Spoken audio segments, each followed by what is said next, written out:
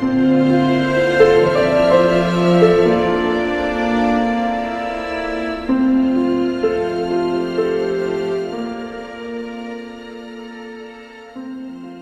used to take my students on a ski trip every year in January up to Mount Washington. And I remember one in particular. We were driving north, and it was a typical, just sort of gross January day. It was gray, it was foggy, there was rain and mist. It was just gross. And we were driving up the hill to the bottom of the lift, and we were 3/4 of the way up the hill when all of a sudden, all in one moment, it was just the fog just disappeared, and it was blue sky as far as you could see. And the sun was just shining so brightly that it was almost making the snow on the trees glow. It was just so beautiful. And there was, in the van, there was kind of this like audible gasp of coming from the gray, dreary, wet fog beneath. And we came up above the cloud into just this beautiful weather, perfect weather for skiing. And it was this amazing day up on the mountain. And for me, it was sort of this perspective moment of realizing that no matter what's going on with the weather down here, that there's always blue sky. It's just a matter of perspective and elevation. You just need to get high enough above the clouds to have that brilliant blue sky. The Advent theme for this week is joy. Joy is adjacent to happiness, but they're not the same. The Greek word is chara, and it really means joy, but it also means delight and gladness. The contrast to joy is like a sad countenance, which reminds me of Eeyore, that kind of joy. And I think that joy comes as a response to something else. That we don't manufacture true joy. We can put on a smile and pretend, but that's artificial. The joy usually comes sort of bubbling up from something else that we're putting our hope in. For Christians, for us, we know that the true source of joy, theologically, is that we have hope in Christ. That, as we've talked about even this week, that we were once broken, that we were once condemned, that we were once separated from God, the author of life, that we were kicked out of the Garden of Eden. There was no way back in, but in Jesus we have reconciliation, that He's brought us back to the Father through His blood, that we have redemption, that He's paid the price for our curse and our sin, and we who were once hopeless now have hope. We who once were chained in slavery have been set free. We who once were stuck in darkness have been brought into the light. And I think in order for us to have a proper perspective on joy, we first need to understand that, because I don't think you can have joy if you're entitled.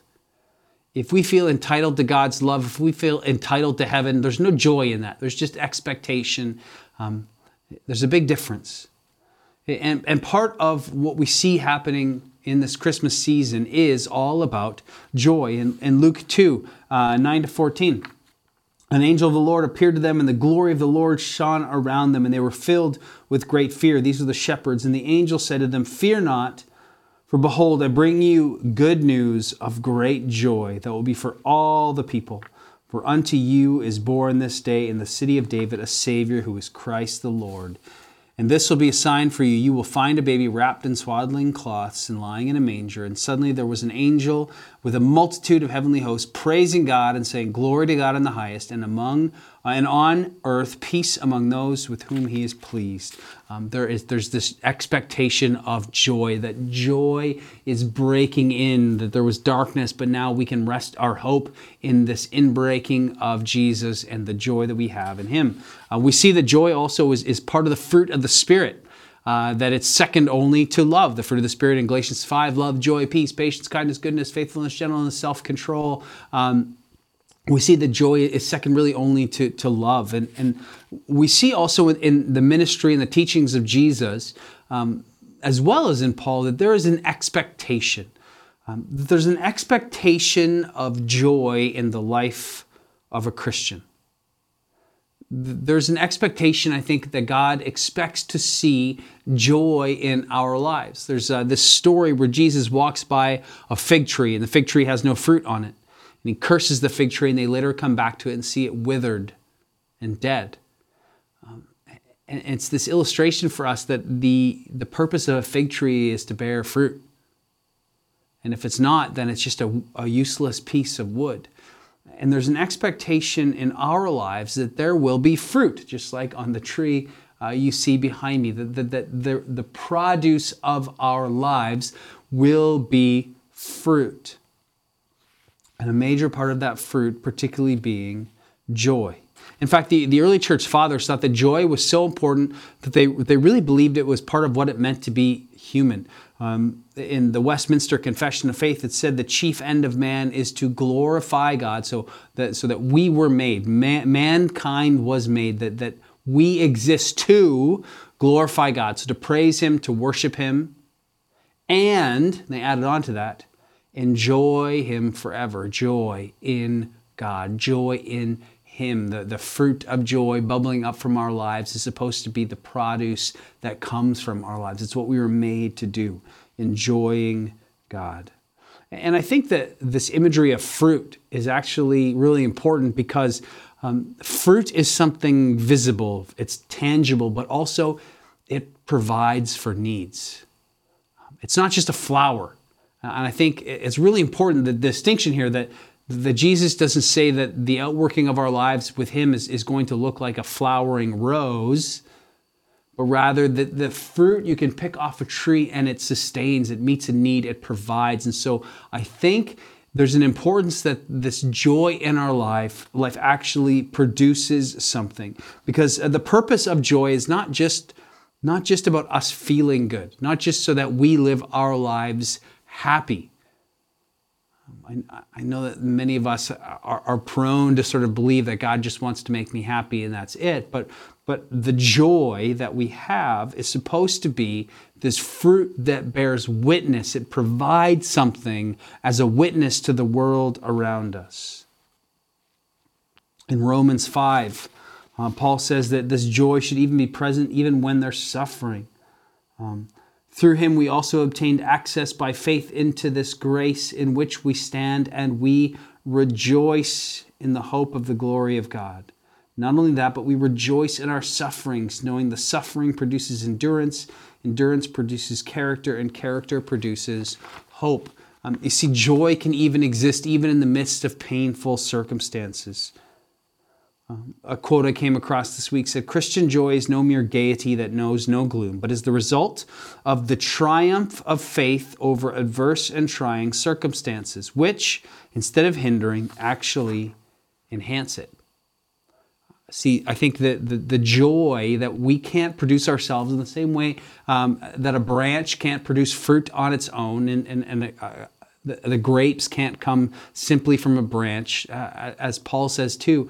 But there needs to be this connection as we are connected and rooted to Christ and the truth of who we are in Him, that we don't deserve to be in Him, that we don't deserve to be connected, but it's by grace we've been grafted in, we've been connected, that it's His grace and His love for us, even though we don't deserve it. And when we understand that connection, and as we remain rooted and connected to Him, then that fruit of joy begins to come about, not because we're forcing it or manufacturing it, but it comes out of that connection with Jesus. The natural production is a life of joy, and it's joy rooted really in the fact of who God is, of what God has done, right? And we see that at Christmas, a little glimpse of the Word becoming flesh and dwelling amongst us, that Jesus taking on humanity for us so that He can draw us to Himself, but also what God is doing, the hope that we have that God is alive, He's active, He's sovereign, that He's blessing us, that He's calling us into mission and purpose, and also the hope that we have in the future. That there is a resurrection, that no matter what happens to us in this life, that God is sovereign in all of it, and our hope does not lie in any immediate circumstance. My hope does not lie in my kids. My hope does not rely in my health. My hope does not rely in my bank account, but rather my hope relies solely in Jesus, and that's unshakable, immovable. And so therefore, if my joy springs out of those things, out of a connection to that, then my joy sustains through all things in life. And it's really about coming above the clouds of our circumstances, that we break through the clouds of whatever's going in our life and we look to Jesus, the author and perfecter of our faith. And our joy is rooted there. And so are we a people, if joy is supposed to be this fruit that's visible and that's tangible, that people can see and it provides for others, do people look at us and see the joy that should be produced by that connection with Jesus, understanding who he is and what he's doing and what he's calling us to in the hope that we have? Is there joy in our lives? Or have we gotten it backwards and we're known instead for being people who are judgmental?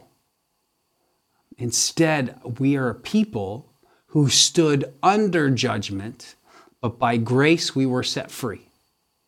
We faced the right judgment of God for our lives, our mistakes, our misplaced hope, our desperate desire to find life, but instead of giving us judgment, God has given us mercy and grace, and that should produce joy that people see even in difficult times. It can be real and tangible, and what a witness that is.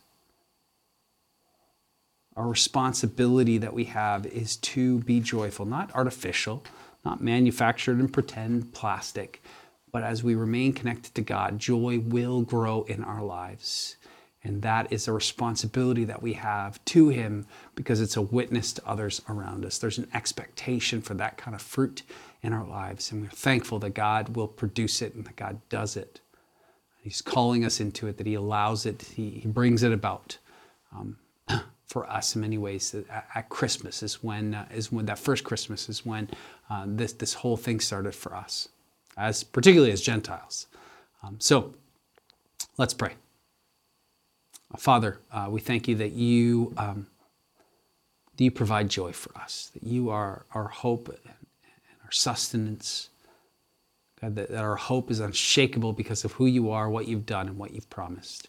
Help us to root it firmly in you, and I pray that joy would abound in our lives in spite of our circumstances, that we would abound with joy and that it would be a witness providing for those around us to see that it's true, that our hope is true and secure. We pray all this in your mighty name. Amen. Hey, once again, we love you. Before you, we're with you. Let us know in this season if there's anything we can do to help. Talk to you soon.